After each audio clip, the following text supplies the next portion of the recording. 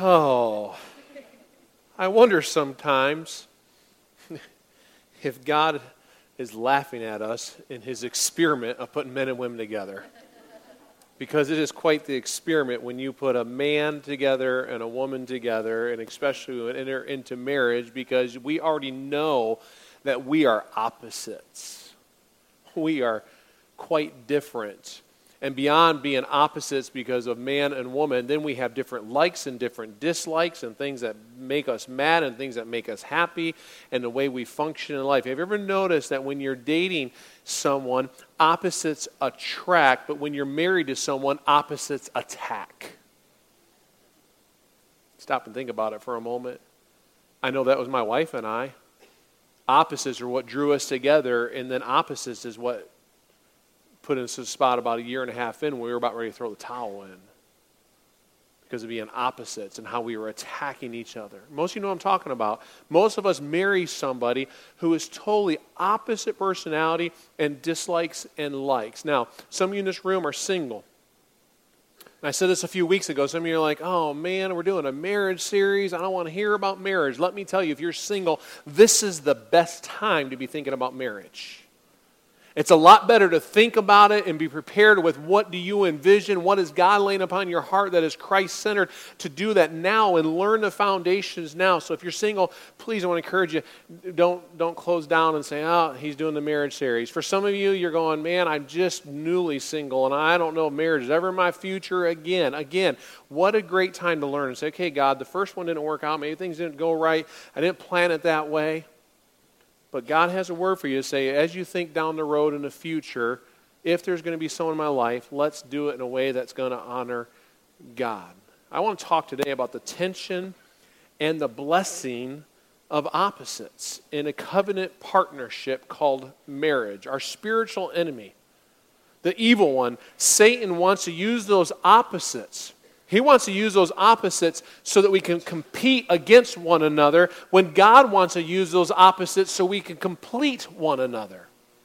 And when God has given you somebody in a marriage covenant relationship, the idea is oneness and to complete one another. Let's review before we get into our third promise today. Promise number one, which was week one, is this: that I promise that God will be my number one priority and my spouse will be my number two.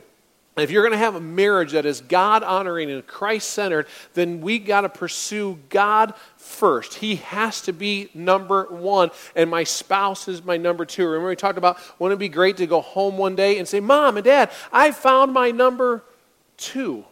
Not I found the one. I found the person who's supposed to be in that second spot. Priorities, that God is first, my spouse is second, my kids are third, and my job and all the other stuff come in line after that. The promise number two is that I promise that I will always pursue my number two.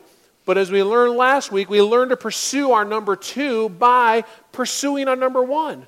And as we pursue God, He teaches us then how to pursue our number two, and how do we do that. Now write this down. This is promise number three. I promise our marriage will be about we and not me.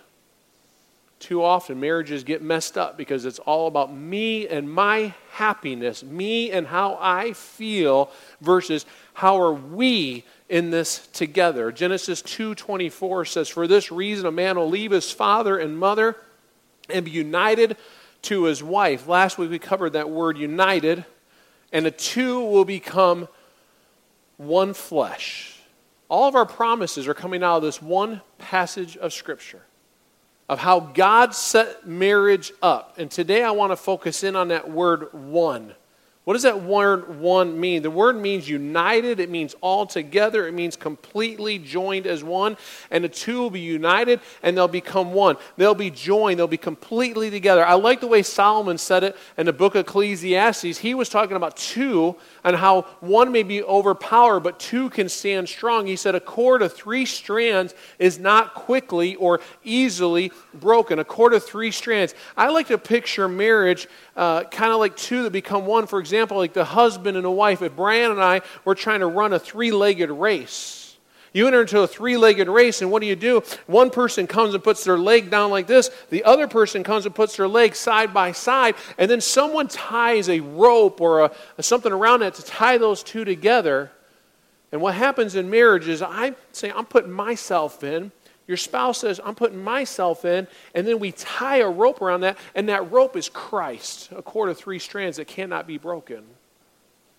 What happens, though, is we say, well, I want to go this way, while she says, no, I want to go that way. You'll never win the race unless you have your eyes looking forward, a vision of Christ, and Christ is directing you, and you say, we march in step, a cord of three strands that cannot be broken, is when Christ is involved, and he wraps us around. This is why today we talk about partnership and talk about the we and not the me. I want to reiterate, though, something before we get too deep in this idea of partnership. And it's something we started with a message with a few weeks ago, that marriage is a covenant and not a contract. And we mess that up in America. We think we've entered into a contractual relationship. People today all over the world will treat marriage as a contract. We'll treat it like it's just a piece of paper. I have this piece of paper here, and it says that you do your part, I do my part. Let's sign on a dotted line, and when you quit doing your part or I quit doing my part, we get out of the contract. That's not God's plan. But that's how we've been taught, and that's how we've been raised according to the American culture. You can see a great picture of this in the Old Testament. In the book of Malachi, when the people are whining to God and they're saying, God, why don't you answer our prayers? God, we've been seeking your face. We've been praying and praying and praying and praying and praying, and you're not answering our prayers. Where are you, God? And God basically says, men, you have been unfaithful to your wives, and therefore I'm not answering your prayers. Look at the text in 2:14. He says, why? It is because the Lord is acting as a witness between you and the wife of your youth, because you have broken faith with her, though she is your partner, the wife of your marriage covenant.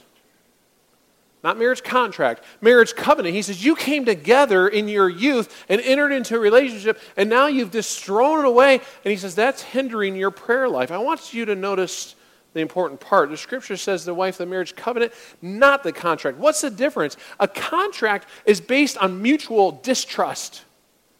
We think, well, you're probably going to break some things in this. I'm going to break some things in this. And so let's have a contract that I don't fully trust you. It's the idea that I am in as far as you are in, that if you do me wrong, then I can get out. If you're renting your home or an apartment that you live in, you have a contract. And it says if you don't pay, you don't what? You don't stay. You have to hold up your end of the contract. There's also some language in a rental agreement that says the landlord is supposed to do A, B, C, D, and E. And if they don't do that, you can lean upon that part of the contract to say, I'm getting out because they're not doing their part. That's a contract. It's how a lot of people treat marriage. Think, well, you do your part, I do my part, we're good to go. But if you don't do your part, or I don't do my part, then one of us have the right to get out. If you do your part, then we're good. I do my part, we're good. A covenant is so different. A covenant is based on a mutual commitment. It's an unending, totally binding commitment, and it can be maintained even by one person. A covenant can be maintained by one person. You may break this, but I'm not going to break my covenant vows or my covenant promises because I made that covenant promise before God. In other words, I'm all in. Every bit of me, I'm totally in, completely 100%. I don't go into the marriage thinking, well, there's a back door for me to escape down the road. I go in the mindset, I'm in this thing 100%. I'm giving my covenant vows not only before the state I live in, but more importantly, I'm giving my covenant vows. I am making promises before God in heaven for richer, for poorer, for sickness and health. I commit to you in the name of the Father, the Son, and the Holy Spirit that we're in this relationship. We're in this marriage, a covenant relationship, totally binding. No escape plan, no way out. That divorce is not even an option. It's not a word in our vocabulary that even comes in our marriage. I don't get in an argument and say, well, you keep going. I'm going to divorce you.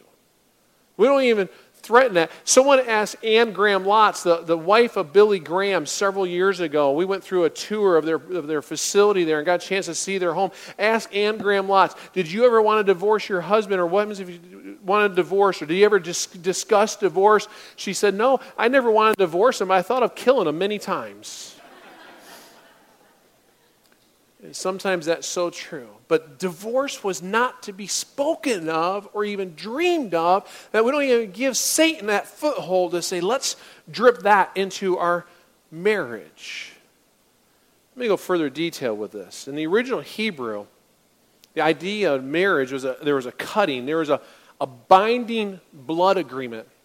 It's more than a contract, it's actually a blood covenant. In the Old Testament, what would happen is many times in marriage, a bride and groom would stand before a priest. And in a marriage relationship, they would have their hands open like this, and he would make a small slit in their hand, in her hand and his hand. Then he would join the hands together to show a blood covenant, that a relationship has just been bound together, and it's a relationship that's not supposed to be separated by any man. It's actually a rather beautiful picture of marriage that he's established now in the New Testament. He's established the gift of lovemaking for that covenant marriage only. In his perfect economy, a virgin male will consummate with the virgin female, and there would be a cutting or a shedding of blood. There would be a blood covenant, and you see the physical picture of two becoming one. That's why it's so important, and why God teaches remaining abstinent until marriage. It's one of the many reasons why this gift of lovemaking is supposed to be reserved only for the marriage bed. But what happens today? People see marriage as a contract and not a covenant, and so therefore, before we're married, since marriage really isn't that big of a deal anyway, then we often do what married people do before we're actually married. What kind of married things? Well, you start to give your heart over to somebody, and you let that heart go too much, just exposing your life and your head and your heart and your hurts and your dreams to too many different people. This girl meets this cute guy and says, oh, I love you. You make me so complete. I love you so much. And just pours out to her heart to him and gives him everything of her heart. And a guy then breaks up, and what happens? She's brokenhearted and says, I've given everything to this guy. I've unloaded my mind and my heart, my soul to him, and he's now just walked away. You have those married-like conversations and even a married-like relationship. Before long, though, you start moving in some clothes into his place or to her place, or your toothbrush is at her place, and you start doing that, and you start practicing marriage. And you start practicing relationship, but then what happens is you break up, and you're actually preparing yourself for down the road when you enter into marriage, that actually you're ready for divorce. Because you've already walked through heartache one time or two times or 5 times or 10 times because you've given yourself over to somebody else. And now you're saying, well, you go your way and I'll go my way. So when you enter into marriage, it's a contract and it's not a covenant marriage.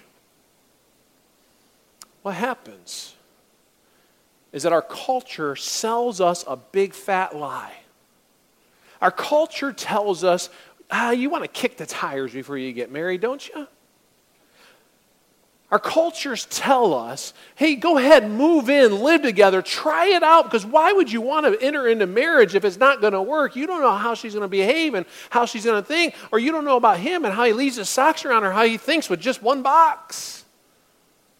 We say, try that thing out for a little while, and if it's going well, then go ahead and move in. Let me tell you what psychologists are discovering today. They're discovering that doesn't work. Did you know that people who live together before marriage, which is very common in our society today, 80% of them end in a divorce?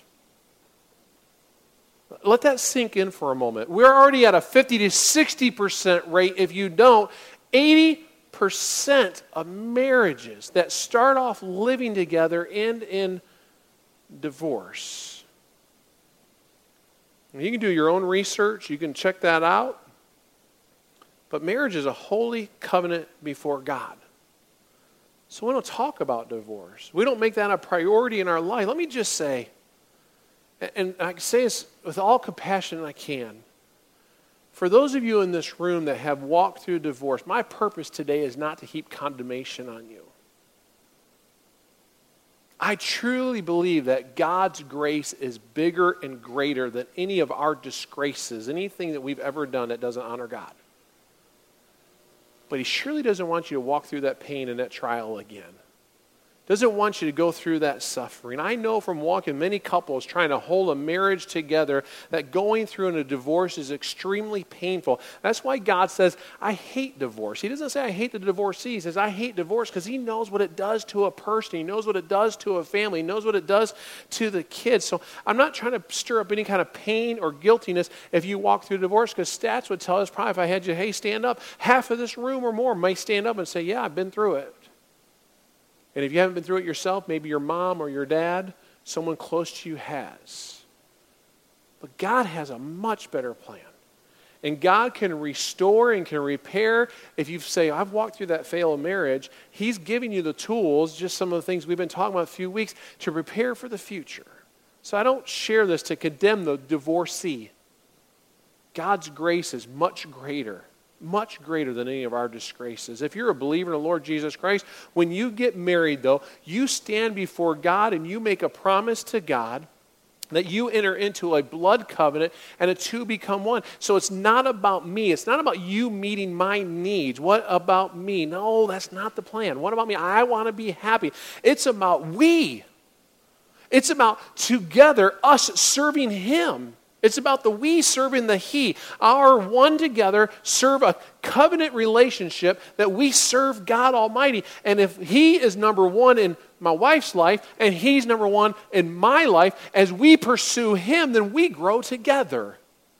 And we serve him together. As covenant partners, I want to talk about how we take our differences and bring them together so that we have godly results. Now, I could probably spend 10 weeks doing this type of idea. We're going to try to cover just a touch of it in the next 10 minutes or so. Covenant partnership, what does it include? Let's look at two foundational thoughts from Ephesians chapter 5. A covenant partnership includes two things. One, it includes a godly leadership, and two, it includes mutual submission. Let's start with this idea of mutual submission. Ephesians 5:21 says, submit to one another out of reverence for Christ. Submit to one another. To whom? The Bible says to one another. Why? Out of reverence for who? Reverence for Christ. Again, what is that? He's number one. Go back to the first priority. I submit to my wife. She submits to me. What? Out of reverence. Why? Because Christ wants to be number one. It's not all about me, what I want. I got to have it my way, my way, my way. I've got to be happy. No, sometimes I have to submit to some of her needs. She submits to some of my needs. Why? Because we want to honor Christ together. What does it mean? It means we enter into this marriage and it's not a 50-50. I do my part, you do your part. That's a contract built on mutual distrust. That's what that is. I'll do unto you as you do unto me. You're nice to me, I'm nice to you. You're mean to me, I'll be mean to you. You get me, I'll get you. No, that's what the world teaches. It's not what God's kingdom teaches. That's why you lay down your life. As a covenant is, I'll do unto Christ as he's done to me. It's not a 50-50. It is, I'll lay down my life to serve you. I'll submit to you as unto submitting to the Lord, as reverence for the Lord, so that together we can better serve him. Let's talk a minute about godly leadership. And I'm going to let Scripture speak here very clearly. These words are not mine words, but sometimes they're hard to receive. So don't get mad at me, all right? If you don't like what the Bible says, you take that up with God.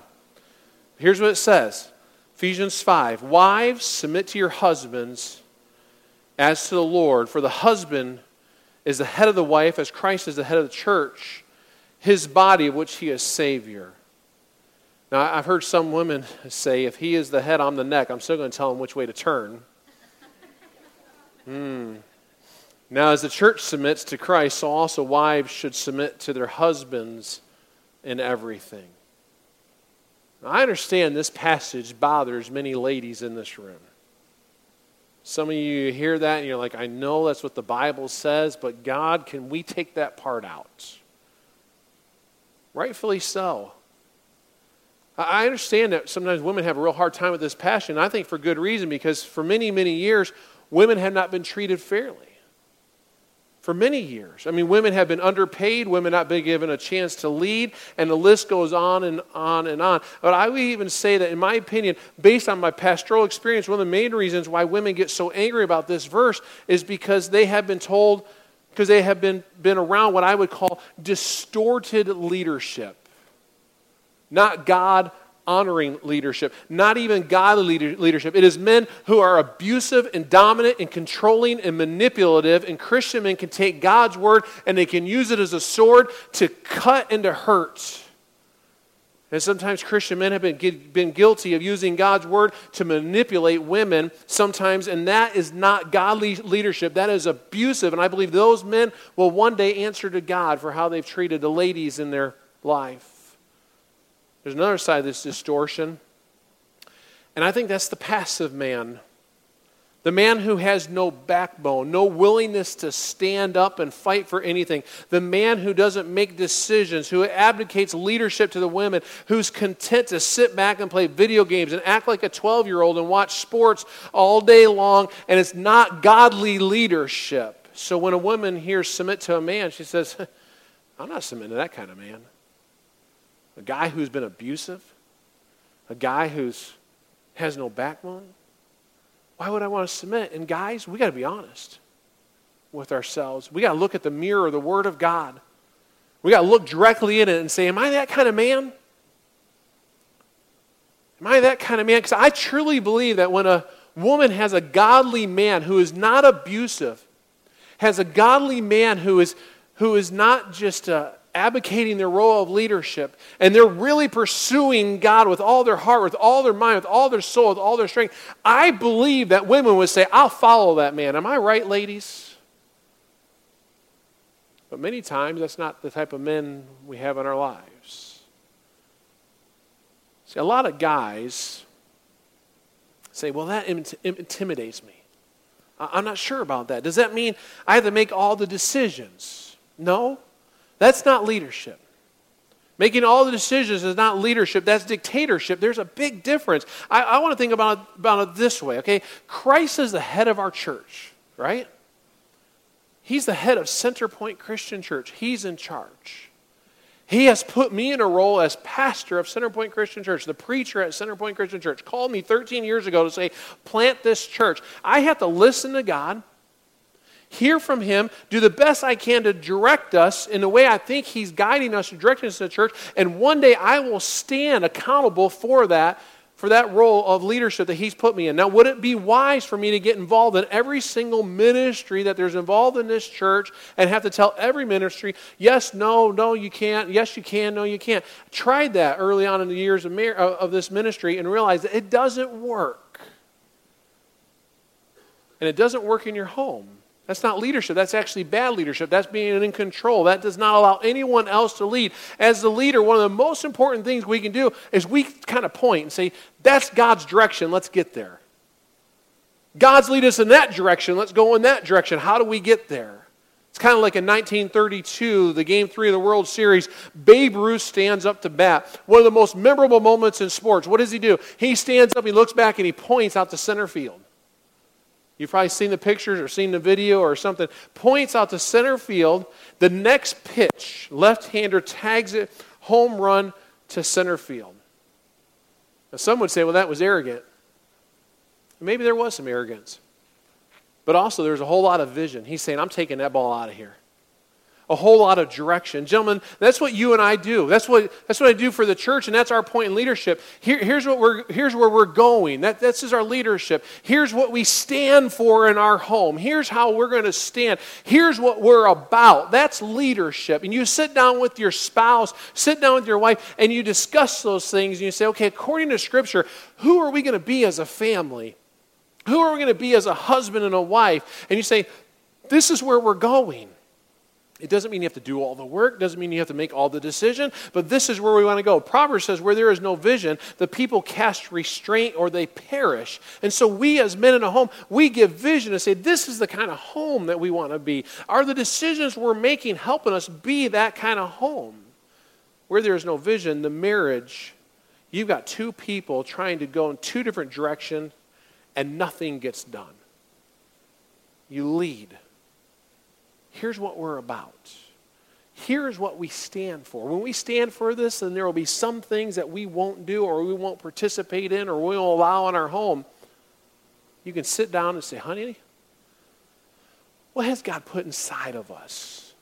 Let's prayerfully figure this out together. What's going to be important in our marriage? What's going to be important to raise our children? You come up together with a blueprint, and then you let them do the work. For instance, we're adding on to the building. I think you've probably seen. You guys see that the pad is now in. This week, hopefully some footers will go in.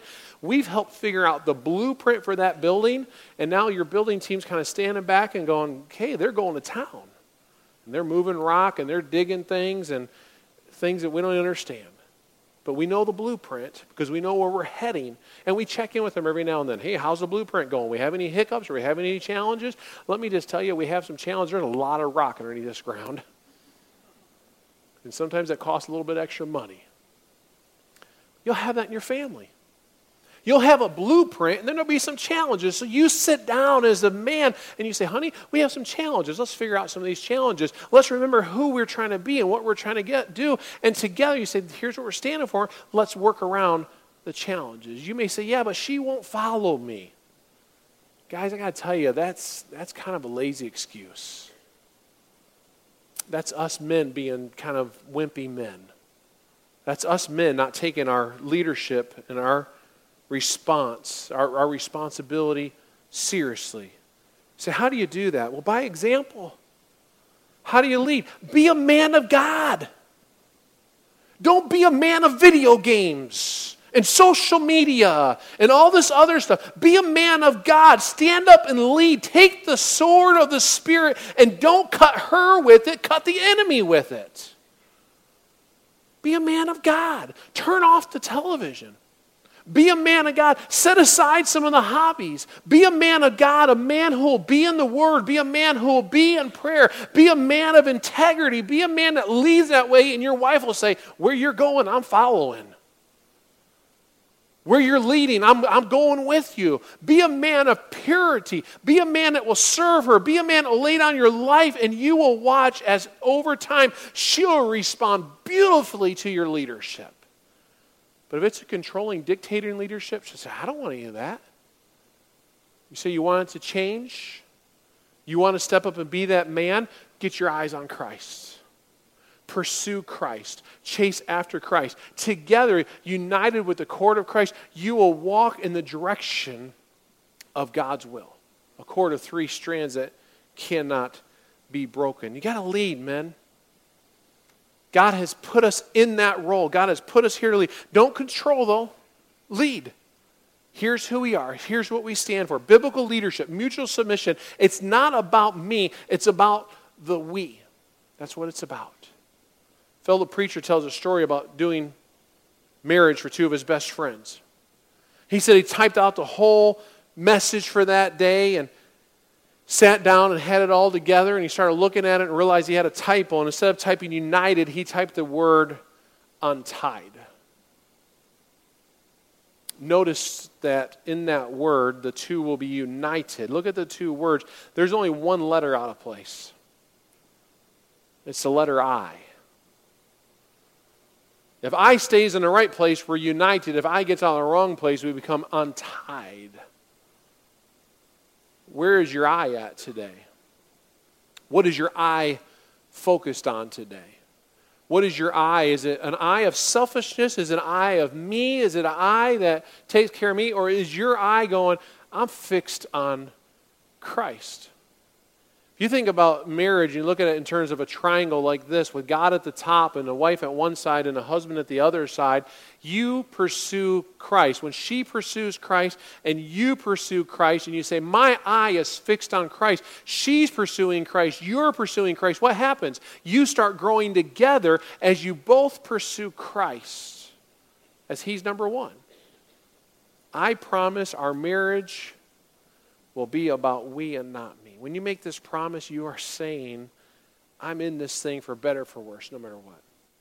It's not about me, it's about the we. Even there's some fault on the other side of the bed, I will do my part because we're in a covenant relationship, and I promise to work in this partnership. I'll work on a mutual submission and godly leadership.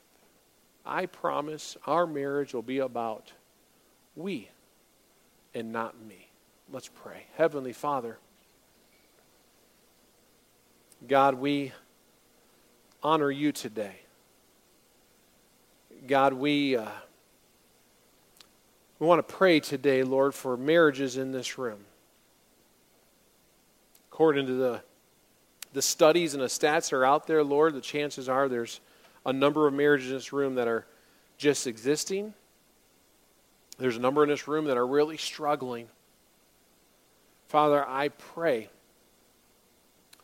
no matter where we are at, whether we're in that existing stage or struggling stage, things are going great stage, Lord, I pray we put our eyes upon you, that we stay focused on you, the author and the perfecter of our faith. Father, we put our eyes on you, trust in you to show us how to be godly people. Lord, I pray for the men in this room that we would pursue God with all of our heart, all our mind, all our soul, and all of our strength, that we would lead in that way. I pray for ladies in this room, Lord. They'd pursue God with all their heart, all their mind, all their soul, and all their strength. They'd be willing to then submit to godly leadership that is demonstrated in their home. Father, we just need your help in this world when it comes to marriage. I pray it starts right here in this room in the church. I pray the church sets the example for this world of what marriage is. That it's a covenant, it's not a contract. I pray, Lord, you would rescue any marriage struggling today. That you would do a mighty work. Father, I thank you for the covenant relationship we have with Jesus. His blood shed on the cross made us pure and made us whole, covered our sin. We celebrate that now, Lord, in this time of communion. It's in the name of Jesus we pray. Amen.